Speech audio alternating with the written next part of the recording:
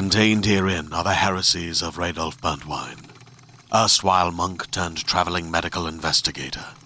Join me as I uncover the blasphemous truth of a plague-ridden world, that ours is not a loving God, and we are not its favored children.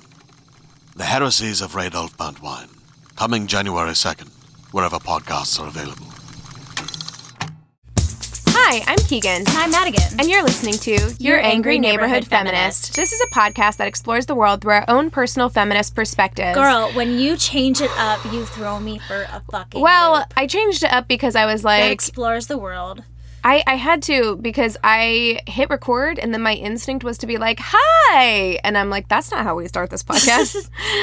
Hi, welcome to Your Angry Neighborhood Feminist. We've been doing this for a year. Yeah, so I had to completely recalibrate, and I'm like, that's not how we start it. I need to figure out how we start it in like 2 seconds. So, Your brain works fast. Hello. I try and stay on top of it. It's all that improv. Yeah, exactly. You know? Yes, and doing the stuff. Exactly. Oh, good. You guys, this is a mini episode. This is where we fill you in on stuff that's going on in the world, and we are going to read some listener mail today, which we haven't done in so long. Yeah, so we're gonna keep the actual news to kind of a minimum, or not a minimum, but shorter than usual, so that we have time to actually read some listener mail this episode. Yes, because we've been putting that off the last couple episodes. Exactly, because we just like to talk so much. I know. We're sorry. Not sorry. We have a podcast. That's the whole point. That's true. It's just silent. We just sit here. And that's the end of our show. All right, Alexandria Ocasio-Cortez will formally introduce her much-touted Green New Deal, which is going to be a package of legislation aimed at, among other things, addressing the threat posed by climate change, which is great. But it's a little like, it's kind of like a big dream. Like, some were comparing it to like the moon landing, you know, where people thought it was so impossible, there's no way it's going to happen. So basically she's saying that within the next 10 years she wants to go like fully green. Well, it's ambitious, and I like that. I think that we need that kind of ambition right now. Yeah. Whether or not it's achievable or accomplishable, right. I don't know. She's saying that the plan seeks a massive transformation of our society that could rid the country of fossil fuels and create millions of families supporting wages, union jobs. Basically, within the next 10 years, she wants us all to be running on, like, natural energy sources and not be running on anything that's not natural. And so people are like, this is really, really great. But then a lot of people who, like, work in politics are kind of being like, there's no way in hell this is going to... And she's saying within 10 years. Like, there's no way in hell this is going to happen in 10 years. It's impossible. From a financial standpoint, or... I think just from, like, a financial standpoint, from just, like, a logistics standpoint. Like, they're just trying saying to it's make physically these changes. impossible. Yeah, I like, see. it'll be one thing to actually get that passed, and then another thing to actually put it into effect, because while they're also talking about using like natural fuels and stuff, and you guys, by the way, if I'm getting any of this wrong, please message me back and steer me in the right direction. But from what I understand, it's also about like creating a lot of jobs and other things. Like, it's a very broad idea that she has, I feel like. Well, you know what? I don't know anything about this. I'd not heard about this until right this second. Okay. But I do appreciate that. What I think is going to serve Alexandria Ocasio-Cortez so well moving forward, especially with millennials and Generation Z and so on and so forth, is that she is not a typical politician. She's coming out of the gate in her first term as a congresswoman.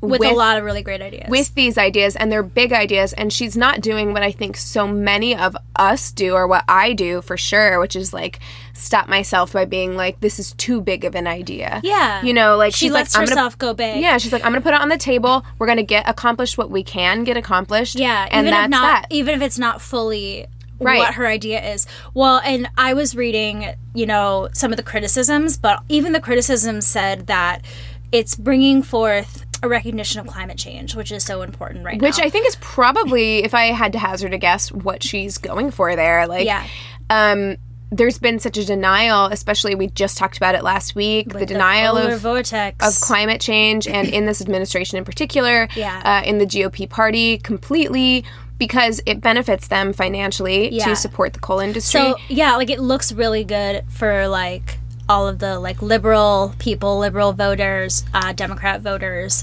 to be focusing more on climate change. So while it is a really big idea, the focus is in the right place, I feel like, where no matter what, because her focus is in that space, good things are going to come out of it, which I think is super cool. Yeah. Yeah, I wish she could run for president. Soon. She's too young. I'm sure she's going to run for president. I would love it. Absolutely sure. And you know what? She fires enough people up, it's going to happen. I'm not going to talk about the State of the Union because, wow, boring. So boring. But I will talk about how fucking fierce Alexandria Ocasio-Cortez looked. I'm sorry. Did you see that meme? Did you send that to me? Who sent that to me? Where it was like when men see like my boyfriend's mom sent this to me. It was like when white men see like what a powerful woman looks like for the first time, and it's her like walking by looking all fierce. Yeah, and they're all like rubbernecked. These little like young Republicans are all like looking at her because she's walking in hella fierce. She's wearing a cape. Yeah. I saw a meme of that same image that was just like when she doesn't care who your daddy is. Yes. And I was like, yes. So the only thing I'll say about the State of the Union is that all of the Democratic congresswomen came in wearing white in solidarity with suffragettes. So that was really cool. So cool. Other than that, the State of the Union, you can pass on it. It was one of the longer states of the Union that's ever existed. Can you explain to me the sarcastic clap thing? Because I was reading a little bit about that today when I was at the vet. Because she's saying that it was like she was legitimately applauding, but then it was funny because her daughter tweeted like, I know that look. Of course. Yeah. Okay, so what we're talking about, if you haven't seen it already in a meme, is so Nancy Pelosi got her spot back. So she was sitting up there next to Vice President Pence for the State of the Union. You mean father? Father. Daddy. Father. Oh, daddy. That's, I know. I had to do gross. it. I'm sorry. That makes me feel bad feelings. Mother and father. So she was sitting up there next to Pence for the State of the Union. And, of course, whenever Trump walked in, Pence is very, because Pence thinks that Trump's an idiot. Yeah. But, like, he's very good at putting on a face. The show, yeah. And he's applauding, and everyone is applauding. Specifically, Republicans are applauding. And Nancy Pelosi, they caught Nancy Pelosi giving the most, like, you tried face. Good for you for coming today. Yeah, and clapping, and it is so funny. It's totally like, because it's not like her hands are upright and like prayer no, position they're to clapping. The side. They're like to the, it's like an alligator clap. Yeah. But kind of like a golf clap, alligator clap. And like, her neck is kind of like you. hooked, which we all know. Like, listen, you only do that when you're being sarcastic. Keegan's doing it right now. Yeah. And so am I. It totally, and you can hear it in our voices. Yeah. And it does, like, her daughter tweeted, like, I know that look. Like, that's a look where she's like, you tried to get away with something, but I know what you're up to. And that's exactly what it looks like. So she can be like, no, I was really clapping. And I'm like, you were clapping because you knew you just did the move. Yeah, I'm like, honey. Sure, Jan. Sure, Jan. You were clapping because you knew you had to, but you were going to do it in the way, like, in a way that made him look stupid. And we all appreciated it. So we all really appreciate it. You brought us some really great internet content this week. So many good memes. We appreciate the shade. You can deny it all you want. We know what it was. We know where your heart is. We know where and your it's heart okay. is, girl. You can admit it to us. We applaud it. We're not going to tell anyone. We're happy you have your gavel back too. Yeah, exactly. Listen. We love it. All right. Okay, so the next thing that we have to talk about is there are 2 more hats in the ring ish for 2020. Cory Booker, I think we all kind of saw that coming. He's been kind of sort of campaigning for a while. And Who is he? Because the name sounds familiar, but I don't know who he is. So Cory Booker is a senator. He has been very vocal. He spoke out a lot during the Kavanaugh hearings. He's spoken out against Trump a lot. So we kind of all assumed that he was gearing up to put his hat in the ring. He's a black man.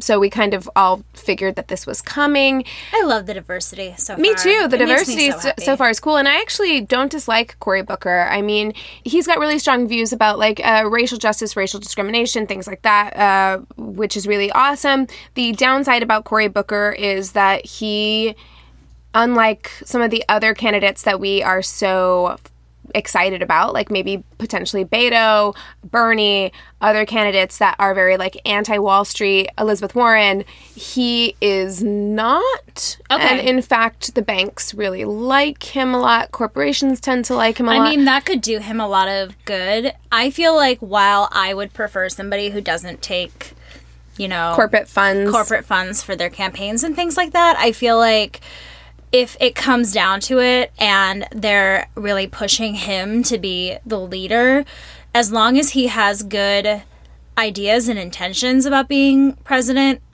I feel better about that. Right. I mean, and the thing is, when it comes down to it, once we get to the primary or whatever, all of these candidates are going to have pros and cons. So at that point, we're going to need to weigh those pros and cons and decide what can you live with, what can you live without, you know? I'm really excited to discuss all of that on this platform because we started the show after Trump's election. Mm-hmm. I'm really excited to, like, discuss it. Obviously not to sway any listeners or anything like that, but just kind of like discuss all out on the table. Yeah, discuss the pros and cons and things that we like and dislike and things like that. I don't know. I'm excited to like talk about it within this context. Me too. I think it's gonna be really fun. Me too.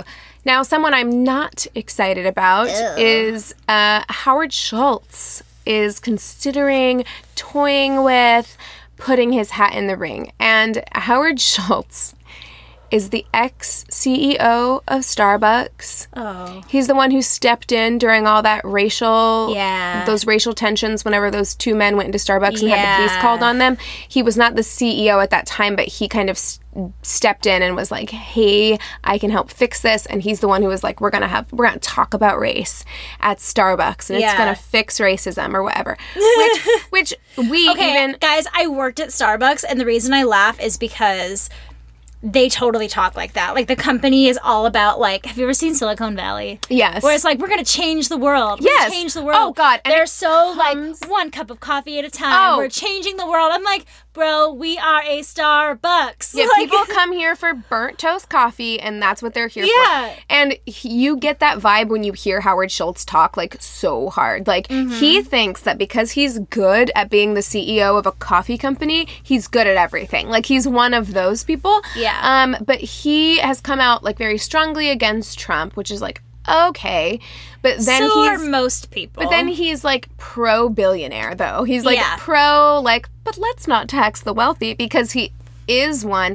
And so he's come out and been like, I'm going to run as an independent because I'm a middle-of-the-road moderate, and I'm here for all Americans. And it's just like, first of all, fuck you, take a fucking stance on one side or the other. Because that's not how the country runs right now. And it just doesn't. The last fucking thing we need is a goddamn independent. Like, do not come in here pulling that Gary Johnson, Jill Stein bullshit and taking where away... people who don't want to vote either side are going to vote for you. Right. Bullshit. And that's how Trump got elected. Yeah. That's how Trump got elected, with these third-party fucking votes. Yep. Like, do not do it. Or lack of votes. Guys, vote. And vote... Vote. Right. Yes. And vote right. Not right. Vote correctly. Thank you for clarifying. Sorry, Keegan. I thought this would be a good opportunity for me to come out as a Republican. Oh, God. Woo! And that's the end of our podcast. Plot twist. Turning this car around. But yeah, I mean, it's one of those things where it's just like, your ego, Howard Schultz, is so huge that you think you can come here and actually win an election running as an independent when you have zero political experience and you have no understanding of what this actually means. Do you understand what you just said? You're describing Trump. Oh, no, I know. But the problem is that's exactly what Trump did. has opened the door for this shit. Exactly. Like, now people just show up and they're just like, I can be president. Yeah. It's like the thing to do if you're a billionaire. That was a joke on Dance Moms that she was a reality star and so she could be president. I mean, you think it's... I feel like it really is like the thing to do if you're a billionaire now. You're like, I think I'm going to run for president. Just for fun. Let's just try it. And I've never done it before. Howard Schultz just seems like such a fucking tool. Like, CNN decided to do like a... what is it called? An open... Like an expose on it? No. Like a town hall.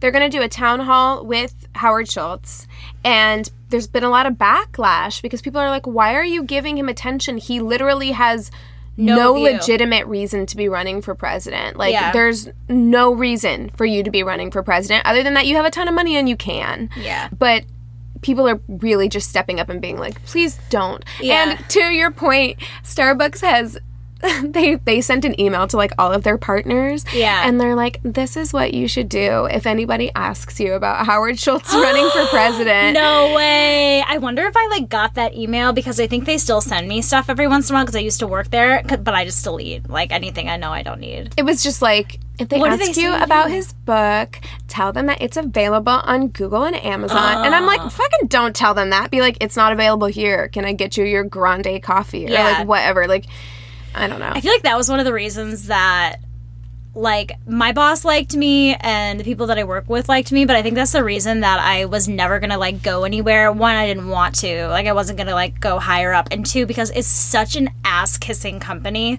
Like, all companies are though. Like, it's so, but this one in particular, like, I mean, I haven't worked for a lot of big corporations, so maybe, I don't know, maybe they all are. But, like, it's just such a dumb process of, like, brainwashing to be like, Starbucks is all, like, it's just weird. Well, and they definitely seem to be that kind of company that's, like I legit feel like Howard Schultz feels like he solved racism by being like, we're going to talk. Kind of like when Pepsi saved racism. Oh my God. That was a good one. I mean, it's just like whenever Starbucks was like, and look, we commended them on this very podcast for doing it, because I'm like, a lot of companies wouldn't do it. But at the same time, you closing all stores for a day and talking to your employees about racism isn't going to solve racism. No. Is it a great thing that you did it? Like, yes, thanks for doing it. But like, it's great. At the same time, you can't give yourself. You stop patting yourself on the back. World. Yeah, it's like you did it and you need to move on. It's the people like that when someone does one good thing and they never let you forget it, they need to keep reminding you of that like one good thing they did, where you're like, okay, it's ruined now.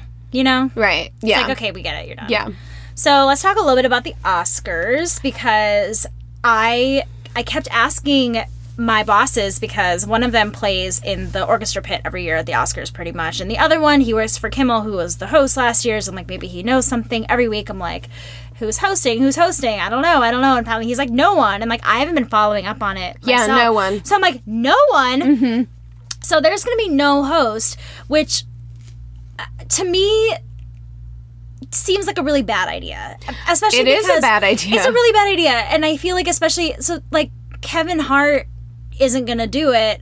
There's a million other people who would be great at it. But no one wants it. Like, that's the thing. Why? Is like, people don't want it because every year people get torn apart for hosting. Like, no one ever does well enough. Like, it's all a numbers game, right? Like, they're all trying to just like make money and advance their careers. It's a business decision to host the Oscars for these people, and the payoff isn't enough. But isn't it kind of like a all press is good press kind of thing? I mean, it depends. It greatly depends on like if they really do fail, then that would look really bad. But I feel like, especially when it comes to like talk show hosts, night show hosts, things like that, there's like a plethora of options, and there have been plenty of people who have said, I'll do it. There have been a lot of those people. Not this year, though. Yeah. Who? Yeah, I remember seeing Busy Phillips said something. I would love to see Busy Phillips host the Oscars, because that is my girl. Yeah. I've seen a couple other like comedians and actors and like talk show hosts, I feel like, say it. I can't remember. My understanding was that anybody they wanted didn't want it. That's like, probably they didn't what want to there's do probably it. people that wanted to do it, but the Oscars didn't want it for one reason or another. Yeah. So they're basically just gonna like have a bunch of celebrities appear as presenters. It's stupid. It's very bad, because they did this in 1989 and it was a disaster. Fail. Yeah. It infamously failed. Yeah. But the Academy announced on Monday that the first stars to appear on stage will be Awkwafina, who I adore. She's so funny. Daniel Craig, Chris Evans, Tina Fey, Whoopi Goldberg, Brie Larson, Jennifer Lopez, Amy Poehler, Maya Rudolph, Amanda Steinberg, Charlize Theron, Tessa Thompson, and Constance Wu. If they do it right, I think it could be good. It's just... It could be, like, variety. It could be wonderful. But if it is that, I don't know. I've just never seen anything like this before, so we'll see. Yeah, and I feel like sometimes, too, the hosts, like, especially the in-between parts, it's not always that entertaining or great. But for me, it's like the opening monologue is what I look forward to. Yeah, me too. So it's like the in-between stuff so much is, like, it's so hokey a lot of the times that I just kind of roll my eyes at it and move on. I bet you the Oscars is going to be one big joke about how they don't have a host. Like, I bet you instead of an opening monologue, they're going to have a bunch of people making jokes about how they don't have a host. Yeah. Which, honestly, makes sense. As much as it's going to be like a yuck, yuck, yuck kind of thing, like, it makes sense. What else are they going to say? Yeah, totally. Whatever. So that's all I have. Should we read some listener mail? Yeah, let's get some listener mail. You're going to read Sienna's. Do we have another one to read? We do. We have one from Madison as well. Oh, yes. I'll read Madison's. Okay. So I'll read Sienna's first. Mm-hmm. So Sienna submitted this after our Gendering Babies episode. She says, "Hey ladies, just finished listening to the episode on gendering children. I'd like to share my experiences growing up in good old Willard, Missouri," which is, I lived in Willard, Missouri for a number of years. Yeah. It's a very small town. When I was living there, I think it was 3,000 people. I think there's more than that now, but 3,000 people is tiny. Very, very small. Very.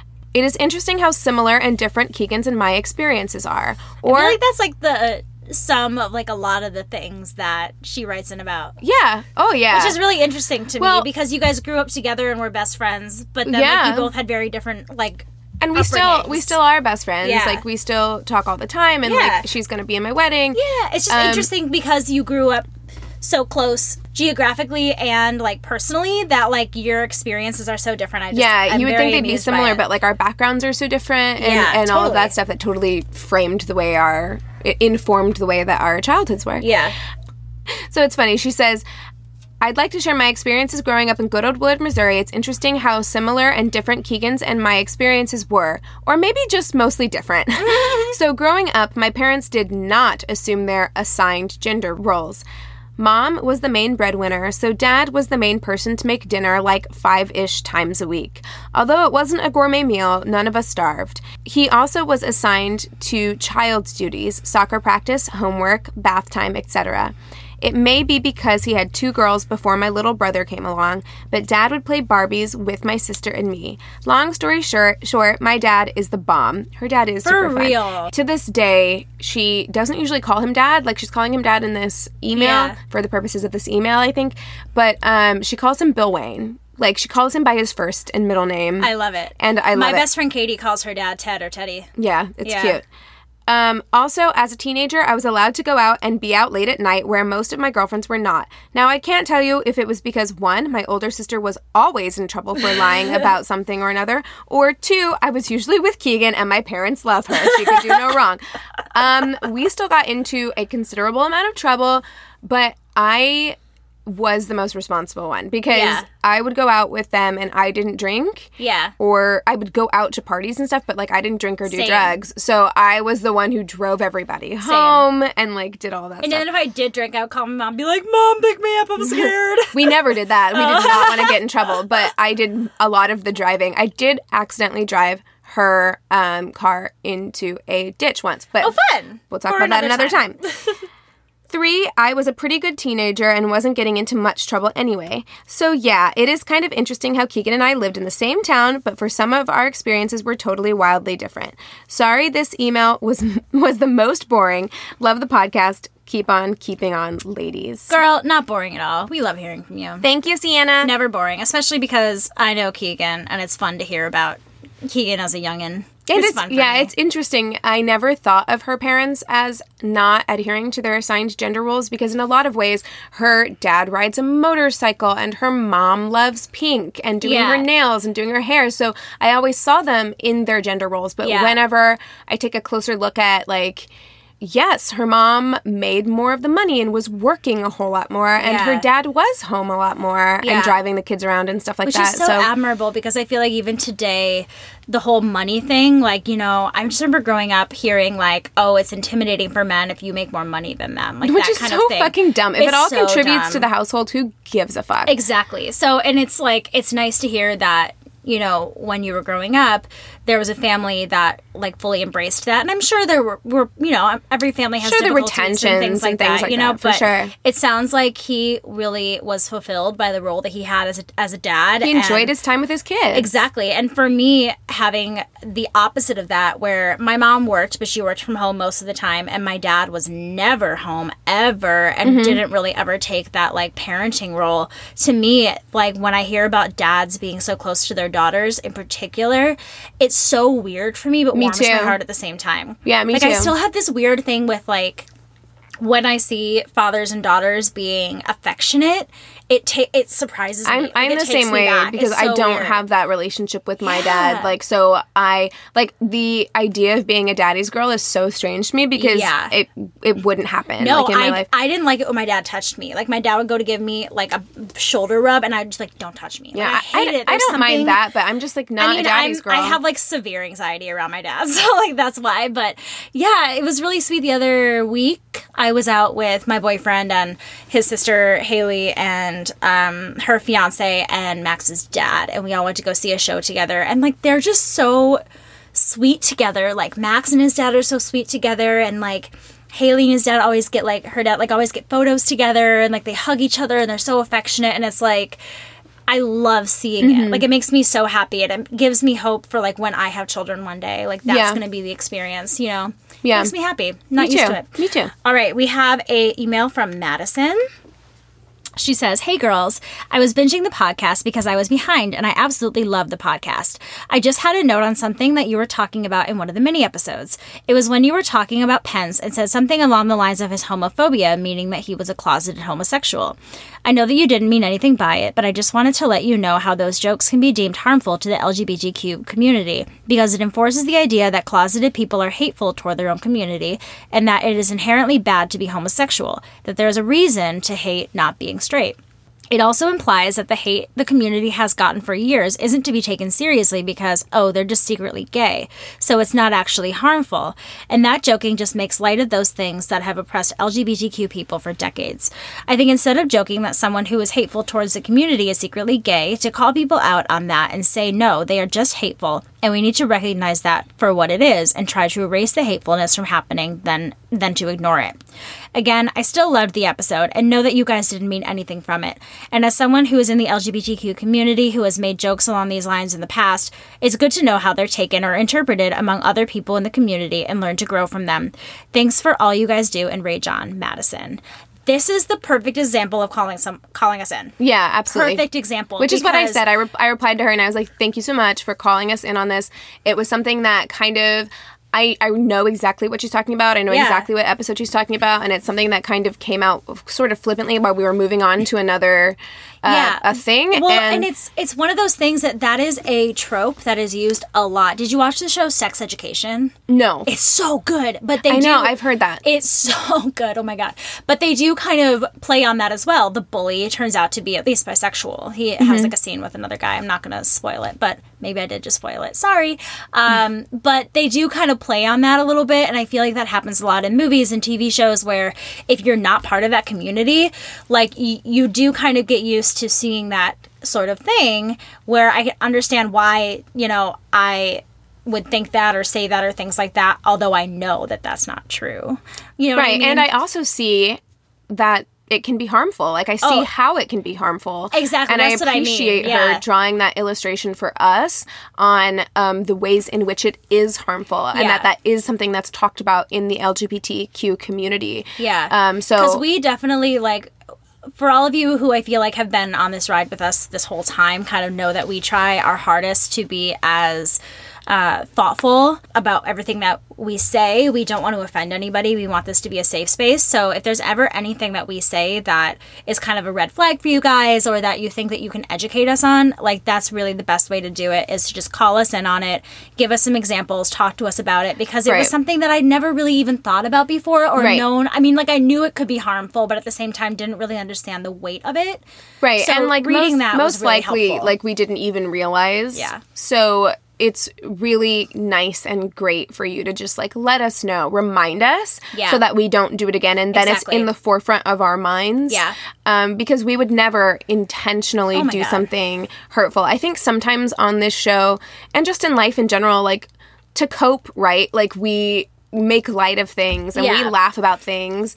Or say the wrong thing because we're just trying to be lighthearted. Right, know? But it's never with malicious intentions. Absolutely. Ever. Absolutely. So thank you so much for calling us in on that. Like, and honestly, if we've ever said something and you're like, I really kind of want to point this out to them, but I don't know how to do it, use that email as an example of, like, the perfect way to call us in on any topic. It was just a a teaching moment. I feel educated. Yeah. I don't feel like talked down to. I'm really sorry, like, if I hurt anybody's feelings. That was not my intention in any way. Agreed. But I don't feel talked down to. I don't feel belittled. I just feel like I've been educated on something, and I'll move forward with that knowledge. Yeah. Cool. You guys, thank you so much for listening to this episode. I know it was a little lighter on the news than usual, but I think we still got you some good stuff. If you would like to send us an email, any listener mail, stories, ideas for episodes, sister solidarity stories, coming out stories, motherhood stories, anything like that, you can email us at neighborhoodfeminist@gmail.com. You can also follow us and direct message us on Instagram at Angry Neighborhood Feminist. You can follow us on Twitter if you want at YANF Podcast, YANF Podcast. We've got a Facebook group and a business page. You can leave us a review on Facebook, which is super cool. And you can also review us on Apple Podcasts, and you can subscribe there as well. It helps us so much. You will be featured on Reviews Day Tuesday. Please review and rate. And if you're not subscribed and you're like a weirdo who like goes in every week and like searches for our podcast, just go ahead and subscribe. Just like it doesn't hurt. Do it. It doesn't hurt. Do it. You know you're going to come back anyway. You're going to come back because you love us. Just hit that subscribe button. It's going to give you a little reminder. It's just going to be, just picture me and Keegan like poking our heads out of your phone, just being like, hey, you. That might be scary. I don't know if they want to picture that. That actually seemed like a little animated. Very threatening. Do you remember those like MySpace like doll icons you could have? Yes. Where it's like little weird animated things of us being like, you're not making this better. I don't like that either. Hey, listen to It's nothing nearly that invasive. It's just a notification on your phone that says, hey, there's a new episode. Guys, I'm severely sleep deprived. It's not good. I'm done talking in this mini episode. We have a full one to do. This is going to be great. Yep. All right, you guys, with all of that being said, we encourage you to rage on. Bye. Hey there, this is Justin Bartha. I made a funny new podcast, King of the Egg Cream. It has the greatest cast in the history of podcasts with actors like Louis Black. I'm torn by my feelings for two women. Bobby Cannavale. You can eat it, or if someone hits you, you can put it on your cut. Melanie Linsky. I wonder what these marvelous things are that look just like boiled chicken feet. Jason Ritter. I can break things and pick locks and kill people. Michael Stuhlbarg. The whole point is to inspire people that they should make themselves better. Ari Grainer. No, don't whet its appetite. What are you, an idiot? Me, Justin Bartha. That's not just any egg cream, that's a Lemke's special. And all narrated by the hilarious Richard Kind. This is the story of Harry Dalowitz and how he rose from nothing to become New York's King of the Egg Cream. So if you like funny true stories, come listen to King of the Egg Cream, available wherever you get your podcasts.